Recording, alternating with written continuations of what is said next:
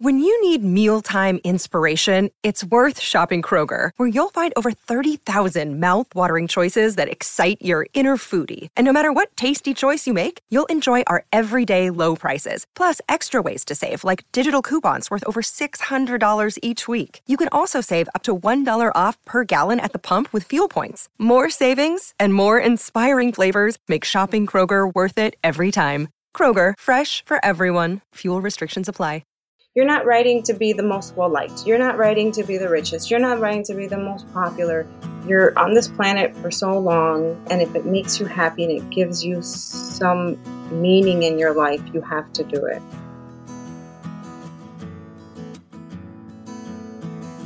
Welcome to Queries, Qualms, and Quirks, the weekly podcast that asks published authors to share their successful query letter and discuss their journey from first spark to day of publication. I am your host, author Sarah Nicholas, and literary agent Sarah N. Fisk. Cynthia Pelayo is a 3-time Bram Stoker Award-nominated author and poet. She lives in Chicago with her family. So please welcome Cynthia to the show. Hello. Hi, thanks for having me. Yeah, thanks so much for coming on and sharing your story with everyone. We're going to talk about your journey to publication, and we're going to start at the very beginning.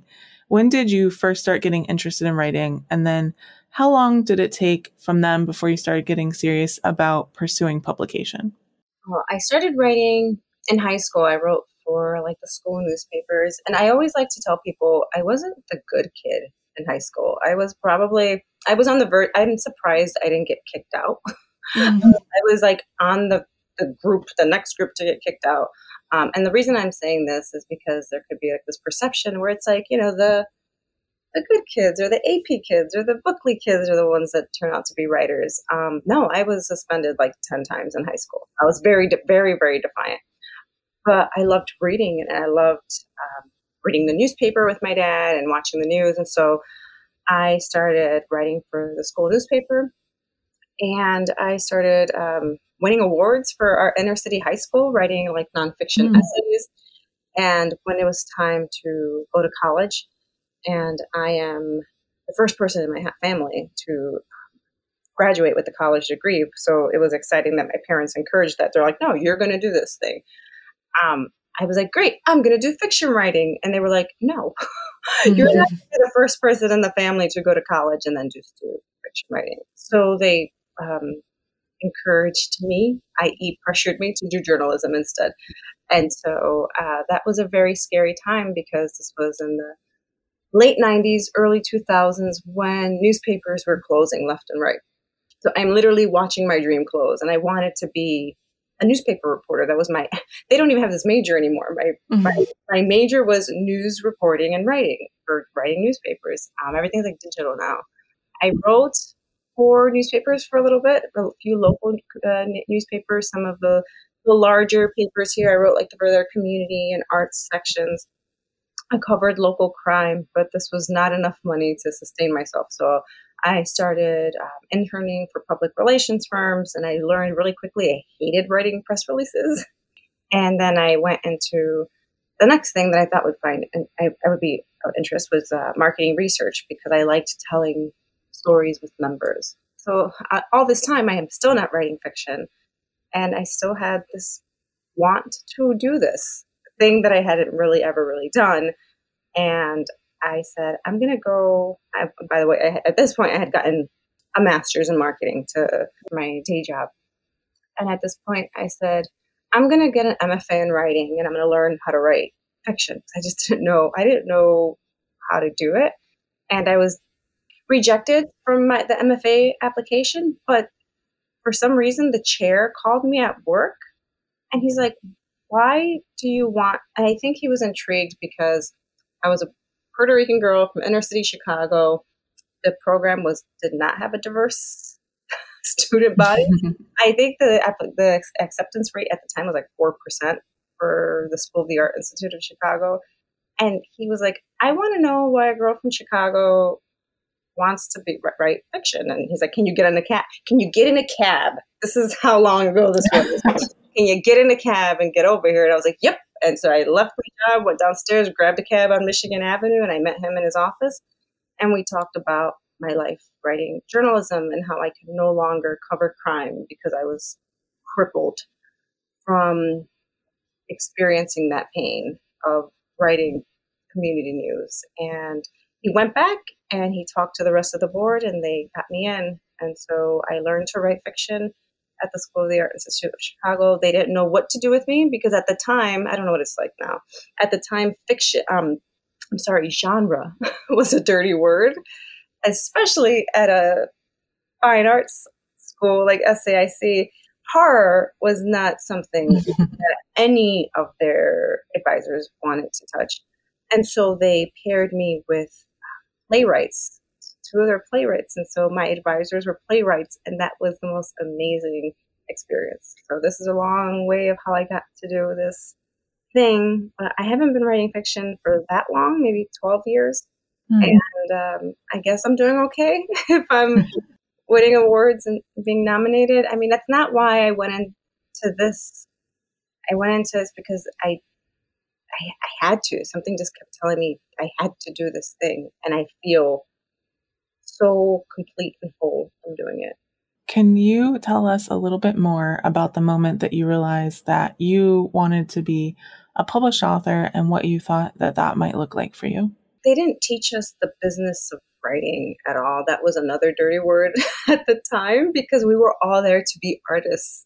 Mm-hmm. But it was, I don't know what it's like now. I don't know what the world is like. I feel like I'm kind of hidden away from so many things, but I knew I wanted to write and I didn't know how to do that at all.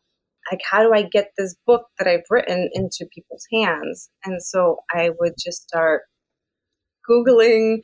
I remember I went to like Printers Row, the book fair in Chicago, and there were publishers there. And I like so dumb. Like I was like, how do I get to this point?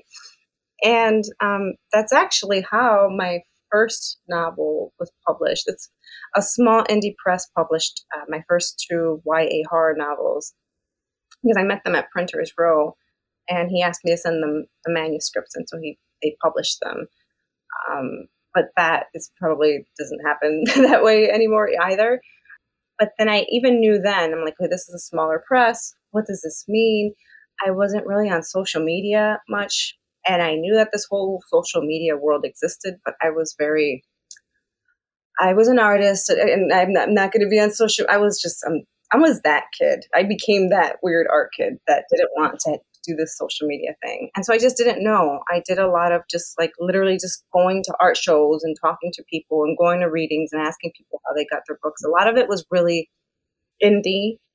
And I didn't think that a big 5 press.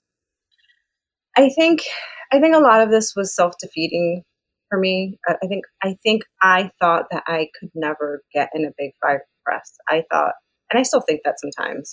I still think, and I'm not a big 5 author, and I keep thinking that those places aren't for people like me. And this is something that I need to personally work through.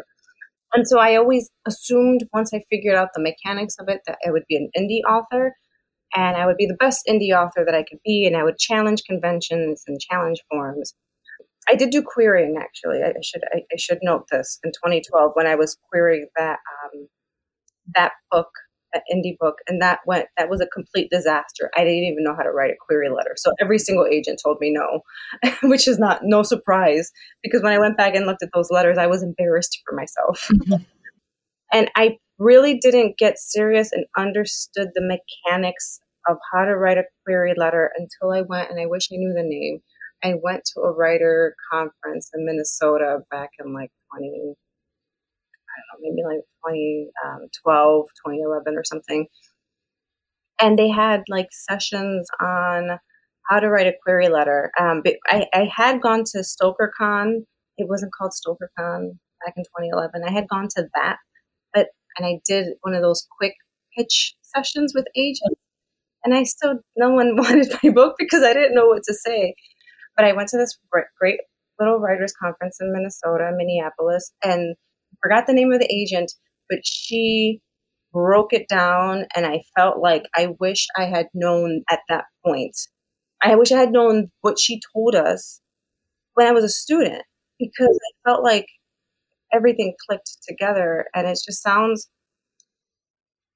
It sounds so dumb. I feel like I sound like an idiot saying this right now because, like, how did you not know any of this, Cynthia? But it's like you have to remember this was like, when was I getting my MFA? Like in 2008. I wasn't on social media. I was away from all of this. I'm really involved in social media now, but this wasn't, I didn't understand that I could kind of separate who I personally am from my online persona. And that's something that I think is very important for writers, and that's a whole different conversation. But I learned a lot and I made a lot of mistakes. And I feel now in working in mentoring, I've mentored with Pitch Wars and I mentor with the Horror Writers Association. I feel like a lot of people come really well versed in how the industry should work, and that's amazing.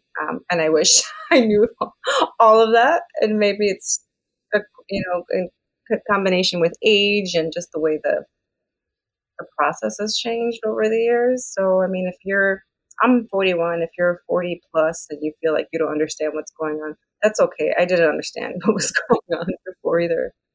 I hear a lot of people who went through MFAs wishing that their MFA had covered the business side of publishing more. And I do feel like a couple more are kind of like catching on and adding a class or two about the industry, but I've definitely heard of a lot that don't. So you actually answered the next question already, so we're going to skip that. It was how did you learn about querying and how to write a query and everything? Then what happened? Can you break down for us your journey of getting an agent and signing a book deal? The two indie books, those were published by, again, a super indie press. This was in 2012. That press closed. So after 2016, I was like floating around and lost in space again. It was a writer, Kat Scully. Do you know Kat Scully? She's an illustrator and a writer. She was the one who told me about, she's like, have you heard of this thing called Pitch Wars? See, and I was like, what? She's like, I've been a mentor for 2 years. Where have you been? See, I was like in another world. And so she described to me what she was doing. And she's like, there's different Twitter and online pitch parties. And I was like, I have no idea what you're talking about. She's like, you go on Twitter and then you write a tweet about the synopsis of your book, and people will, if they like it, agents, they will hit like. It's just like, really? Like that sounds amazing. Well, I went back and I found my very first tweets were in about 2017, and they were a disaster.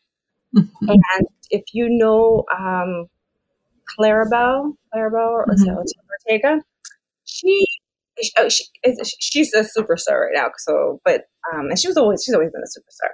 But before, she would help like newbie writers craft a lot of writers used to tweet out like, hey, if you need help with your pitch query, my DMs are open. And I remember reaching out to Claribel and I said, here is my query. And she's like, oh no, honey, like, this is not what you do at all.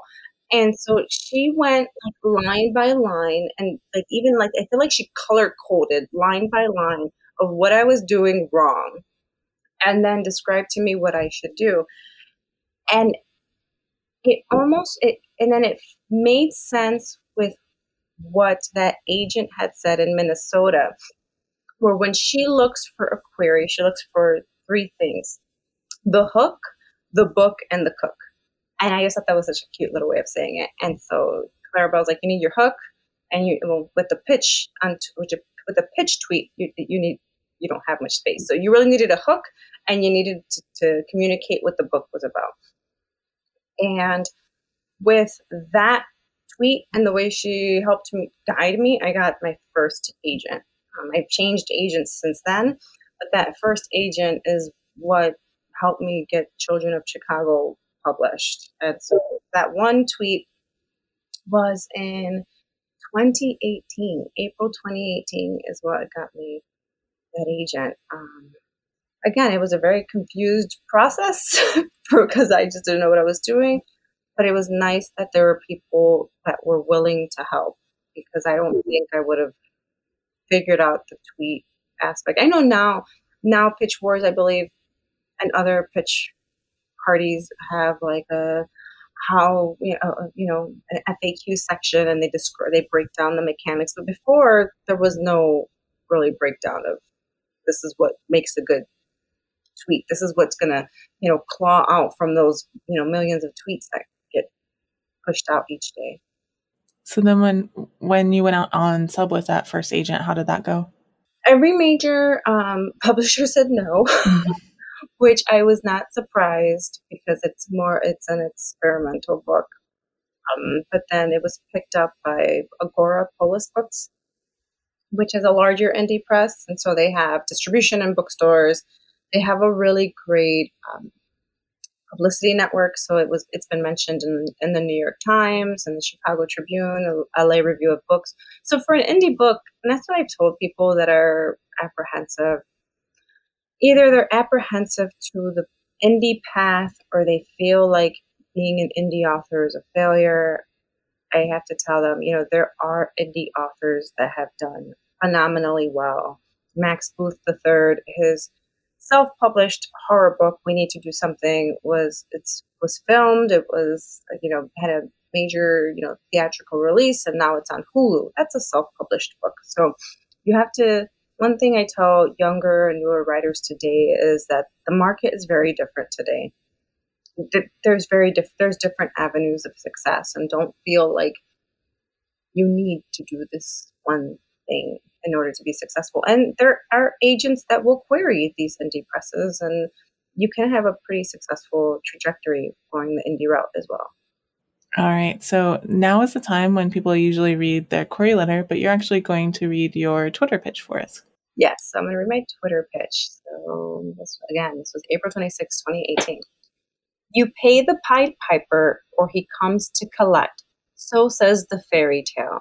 When Detective Medina sees his calling card at a murder scene, she knows he's returned.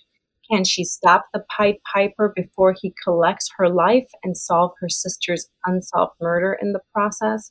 And I did the hashtags, which was important, and like a Twitch in a pitch party like this. So I did a hashtag of H to indicate horror. I did a hashtag of OWN. We don't do this anymore because things change. OWN to indicate own voices. And then hashtag DV Pit. So this was for the diversity pitch. And so you can Google, and I would recommend people Google why we no longer say own voices. That's kind of shifted over the years. People like to probably be more specific and indicate your BIPOC, Black, Indigenous people of color. That's probably today I would have used that. Or maybe today I would have used, instead of own, I would have probably used Latinx to indicate that I'm a Latinx author and I am also writing Latinx or diverse characters. So how has your experience been since signing with that first agent and signing your book contract? Especially, were there any surprises along the way? Well, the agent was really nice. She was very, very, very, very nice. I think horror was not the, there's a multitude of reasons why people change agents. Horror wasn't part of their, at that time, they didn't have a lot of horror in their catalog, but they signed me on. They liked the book, and I was like, well, let's do it. So I did have another agent who was also a lawyer review the contract just to make sure everything looked good, because I didn't know anything going into this. I learned about their commission based. I learned about film rights. I learned, I learned the submission process with them was very transparent, and that was nice to see. I know it's different for many different firms, and I was able to have like an Excel spreadsheet and see. She would update it, and we kind of shared it, and she would put in comments. She asked me, do you want to see what they say? And I said, yes. I regretted that. But, it was a learning process. Well, I did go into edits with the agent. The agent recommended, which is really funny, and I probably shouldn't be saying this, but I've already started. So the agent recommended I make these set of sweeping changes throughout the book. And it's funny because then when Polis looked at the book, they're like, the book would be really great if it had this. And I was like, that's what I took a year removing. So if your gut tells you something is the way it needs to be, probably push back a little bit. See if you can push back a little bit with your agent, because the way I had set it up originally, that's the way it wound up being published. I mean, there was a lot to learn. They were a smaller agency. I learned about like these big, huge agency firms. I learned about people that go on their own and do agenting. I learned about the massive amount of work that agents have on their plate. And I don't think many people either A, know that, or B, are just like ignorant. They don't want to realize that agents have tons of work on their plate. At that time, I didn't realize the magnitude of reading and just constantly being, responding to emails and reading things and then, negotiate. You're you're trying to build a list, and then you're also managing your list, and then you're also trying to make deals. It's a lot. So I feel like a lot of people need to understand that it's a business, and not just on their side, but also in terms of publishers. This is a business. People are looking for things that are going to be marketable, that are going to be able to sell, that are going to find an audience. The indie, since I'm a horror writer, I think horror is a very interesting place because we do have such a firm ground in indie, like indie network, as opposed to probably other genres. So, and I do think that the indie market in horror has exploded. We didn't have this presence, definitely not 20 years ago. So that's something that I'm kind of keeping an eye on. What does that mean?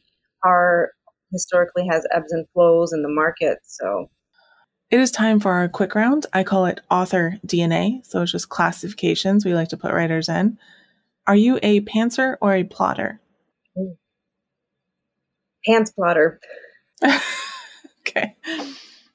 Do you tend to be an overwriter or an underwriter? Underwriter.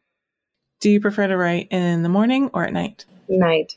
When you start with a new project, do you typically start with character or plot or concept or something else first? Concept. Do you prefer coffee or tea? Coffee. When writing, do you prefer silence or sound? Silence.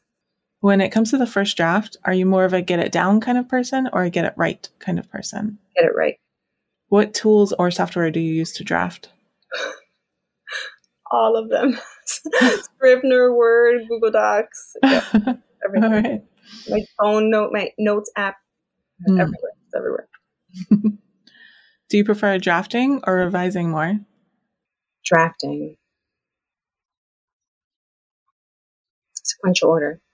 And final quick round question. Are you an extrovert or an introvert? Introvert. All right. So the show is called Queries, Qualms, and Quirks. So we're going to talk about the second Q now. What were some of the worries that you had on your journey, and were they realized, or did you overcome them, or how did they shake out? I started getting a little panicky that the book would never that Children of Chicago would never get published, because we were getting down to the last big publishing house that we were expecting them to say no. And so I started thinking that I was probably going to self-publish it if nobody had agreed to it. And then Polis came, and I was like, I had some friends that had been published there, and I was like, okay, it's a good indie press. Let's go for it. So that was, I remember feeling a lot of anxiety there when all those no's were rolling in. Yeah. All right. Now it's time for the third Q. Do you have any writing quirks? Is there anything about your writing process that is kind of different or interesting or unique? You're shaking your head. There's this whole discussion that Virgos are very organized and very just neat and tidy people. I am like a mess. I have like notes everywhere, and there's like 3 stacks of research books in that corner. I think I'm like I don't want to say mess in a bad way. I just feel like this is manic, excitement and that's probably my biggest quirk. It's like, I have all these tabs in Scrivener of all these like research, like rabbit holes that I've gone under. I love to do research for my book, and people who have read Children of Chicago, they either love it because of the historical aspect, or they hate it because they're like, why is she teaching me history? I don't want to read this. But I'm a researcher by day. And so for me, research and history is so fascinating. And so I just throw so much research in there. Because I'm like, isn't it cool that this used to be there? And people are like, they don't care. People don't care about stuff like that, but I do. And so I think you have to be excited about what you're writing and realize that, like in life, not everybody's going to like you. And like in life, not everybody's going to like your book. And that's okay. But just if you keep that fire and that excitement, it keeps writing so much fun. Awesome. Yeah. When you were in the lowest parts of your journey, what kept you going and why did you stick to it? Well, I don't know. I don't know. I did stop writing for a long time because I did have a very difficult time in my life. I took 4 years off of writing where I had said, I'm never going to do this again. I'm never going to write. This is too stressful. Everybody hates me. Everybody hates my writing. I don't fit in. And that was my feeling. I'm like, I don't fit in. I'm not this whole literati kind of, I don't fit that vibe, that writerly vibe that these people are. I don't know. I always felt like writers were like of this cool social class, and I'm just kind of like this gritty girl. And I'm just like, they don't want me in there because they're going to think I'm picking their pockets or something.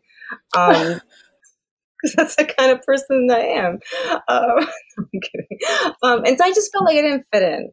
And so I was just like, I can't do this. And I took 4 years off. And it was a friend of mine who reached out, and he was putting an anthology together. And he was like, it's a Puerto Rican anthology. You're Puerto Rican. We need one of your stories. You're a mystery writer. You're a horror writer. I was like, I don't do that. I don't do that anymore. That's what and he's like, well, you're going to give me a story. And I was like, all right, fine. And I think, and I don't drink anymore, just for the preface that, but I don't drink anymore. But I remember drinking like a bottle of Jack Daniels, and I wrote this story that it still like haunts me to this day. And I felt like that had been bubbling up inside of me for 4 years. Like, why are you holding this back? You have to do it. If you're not writing to be the most well-liked. You're not writing to be the richest. You're not writing to be the most popular. You're on this planet for so long. And if it makes you happy and it gives you some meaning in your life, you have to do it. And it was my friend asking me to write that story where I was finally able to tap back into that. And I haven't been able to stop since. So since that moment, I've written, I don't know, I think like 4 or 5 books, probably like 50 short stories, 2 poetry collections. And it's the realization that it's okay if I'm not like, super, I'm not a millionaire, or I'm not like on a billboard in Times Square. Like, why do I need that? Like, I've already won. I've already won. I've already succeeded. I'm already writing and publishing, and I already have my fans that cheer me on. Like, I don't need that stuff. Happens. That's cool, but that's not what I'm doing it for. When you were telling the story about your friend, all I could think of is the line from The Godfather where he says, every time I think I'm out, they pull me back in. Yes. That's what it was. I remember responding like, nah, I'm not doing that. You're a writer. Like, what other Puerto Rican writers do we have? I'm like, you'll find them. They're there. And he's like, no, we're putting you on the table of contents. I was like, what? All right, I'll write something. And I got sucked back in. And so, and it's kind of hard. I think the hardest thing for me now is being a mentor and people seeing because I've always been like, again, I'm the person that's going to pick your pockets. I'm the person that people want to stay away from. And so what I have to be cognizant now of what I say, how I move, how I behave, because I know newer writers and younger writers are looking up to me, which is nice. And so I have to be careful who I pick my fights with. And I've been known for that on Twitter, like being very like confrontational. And I've had to stop that and just let stuff go and realize it doesn't matter.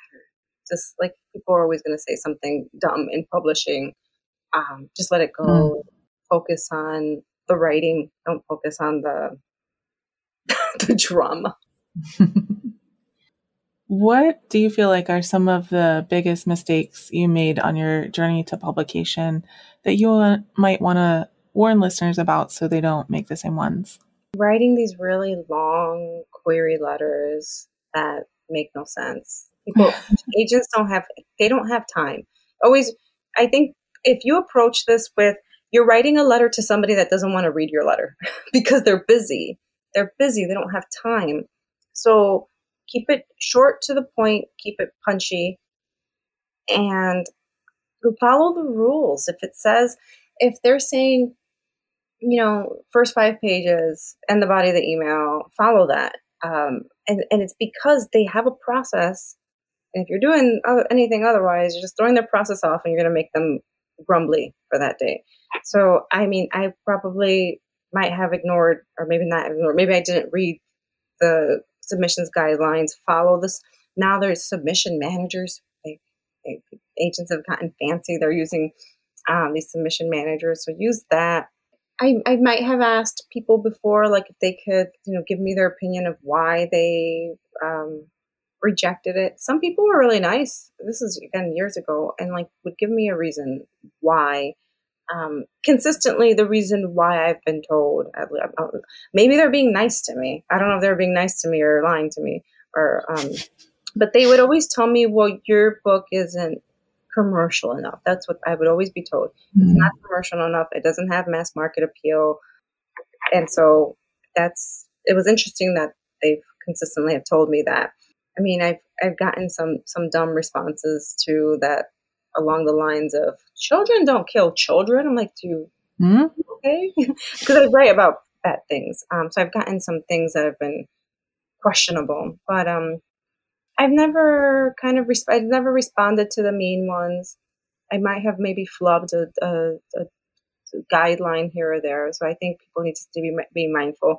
And I think what I've realized is, if somebody doesn't want to work with you, then you don't want to work with them, because you want, and I don't think people get it. Like, why would, okay, fine, this agent is from this fancy pants, agency, and they have all these, millionaire clients, and ooh, great. But if they don't want to work with you, then why are you pursuing them? You want someone that looks at your manuscript and they're like, let's go right now.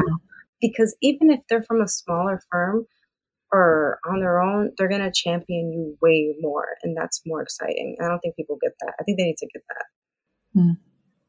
I didn't get that before. After time, they don't like me. It's like, okay, yeah, they don't like you, then move on. Move on. Yeah. So related, can you share with listeners one of the most important lessons that you learned on your journey to publication? Well, my work-life balance is awful. So don't listen to me when I talk about work-life balance, because I work all the time. I think it's, maybe I will talk about work-life balance, because I do work a lot. I think it's kind of known. I have a full-time job. I'm finishing a PhD, which maybe one day it'll be finished, because I don't know. I have two children with disabilities. I have a husband, so I do a lot. So I write, I do a lot. And I feel like a lot of writers probably don't have as much on their plate, but you have to, if you're going to write, if you have a lot going on, set aside a time for yourself. And if it doesn't get done one day or 2 days or a week, it's okay. Don't beat yourself up over it. I think we still have to enjoy our lives. And I know a lot of people say, but writing is an enjoyable thing. And I'm like, yeah, but outside and fresh air and your family and your loved ones and your pets, that's an enjoyable thing too. Don't get so lost in the work that you're losing who you are and that your loved ones aren't seeing you. So that's been something that I've been trying to teach myself. I have an you had mentioned you have an elderly dog. I have an elderly dog. He's 17. If he comes in here and he nuzzles me and I'm writing, it's like, I can take a few minutes and go take him outside to the yard. The words will be there. If my kid comes in and he's just like, I want to play with Play-Doh. Yeah, screw it. Let's go play with Play-Doh. I can step away from the computer. Don't get so lost. And I know there's a lot of writers that they like to go on social media and say, I've finished my 10th book, or I finished my 20th book, or I've written 3,000 books this month. And it becomes this crazy pressure because you see these people just shooting out these books and, oh, this book's going to be with Random House and this book. Okay, good for them. You can't get whipped up into that frenzy of, you don't know what their lives look like. You don't know if this is all they do. You probably work and you have to make your own meals. Don't feel like you have to compete with anybody or overexert yourself. This should be something that is fulfilling to you, not a competition. I call this the acknowledgments portion of the podcast. This is not a business that most of us succeed in completely on our own. You've already mentioned some of them, but who are some of the people or even organizations who helped you along the way and how? Mystery Writers Association, 100%. When I started writing again, it was the Mystery Writers Association that I felt like helped me pick up the pieces. Lori Rader Day, who was the president when I was there, and she's just an amazing author. Mia Manansala, who was another member of the Mystery Writers Association. Angel Luis Colon, Gabino Iglesias, Brian Keene, Rhonda Garcia Jackson. There's the Horror Writers the entire organization of the Horror Writers Association, I feel like, has embraced me as one of their kids, and I mentor for them, I volunteer for them, I will do anything for the HWA. Kat Scully, who I connected with after many years, that's just it's been a joy to connect with her again. Haley Piper, holy hell. Like, I cannot wait to just meet Haley Piper face to face. And I just want to hug her out, just squeeze the hell out of her, because she has been, when I've had some really tough times in the last couple of years, she has just been like this ray of sunshine. Eric LaRocca. So it just, so many people have been, we've been really, Mother Horror, Sadie Hartman, she's been a complete star in my life. So many people. I wish I could say them all. Of course, and my new agent, who is amazing, Lane. So Lane, who I am so happy to be with Lane. I mean, he's been, we've got Children of Chicago, the film rights in motion. We have a screenwriter lined up, which is very cool to see. So it's I'm happy I have a champion in him, and so we'll see what we keep doing. So. Awesome. All right, Cynthia, before you go, can you let us know what we're going to see from you next? Sure. So this year I'll have my new poetry collection. It's called Crime Scene. And I know a lot of people really enjoyed my last true crime poetry collection, which was Into the Forest and All the Way Through. But Crime Scene is a poetry collection told in verse that will be published by Raw Dog Screaming Press. I believe they're aiming for it to come out end of this year. And next year you will see the sequel. It's not really a sequel, but it's the second book in the Chicago saga. So Children of Chicago 2. You know what? I will tell you the title. I haven't told anybody the title, but I'll say the exclusive. Title. So the title is The Shoemaker's Magician. Oh. So this is exclusive. Only if people listen to this will they know what the title is. But I don't know if we were going to wait and do a big drop. Sorry, Polis. But I just think that I've been dying to say the title. The Shoemaker's Magician is the sequel of Children of Chicago. Awesome. And we'll look out for more movie news too. Yes. All right, Cynthia, thank you so much for coming on the show today and sharing your story with everyone. Thank you for having me. This is fun. Yeah. Thank you so much for listening to this episode of Queries, Qualms, and Quirks. You can find more information about Cynthia in the show notes. If you've enjoyed the show, I really appreciate if you'd help me find new listeners by leaving a review on Apple Podcasts or Podchaser, telling your friends, or sharing this episode on social media. If you're interested in supporting the show, go to patreon.com/pubtalklive. And if you're a published author interested in being a guest on the show, please click on the home base link in the description or go to sarahnicholas.com and click on the podcast logo in the sidebar. That's Sarah with an H and Nicholas with no H. Thank you so much for listening, and we'll see you next time.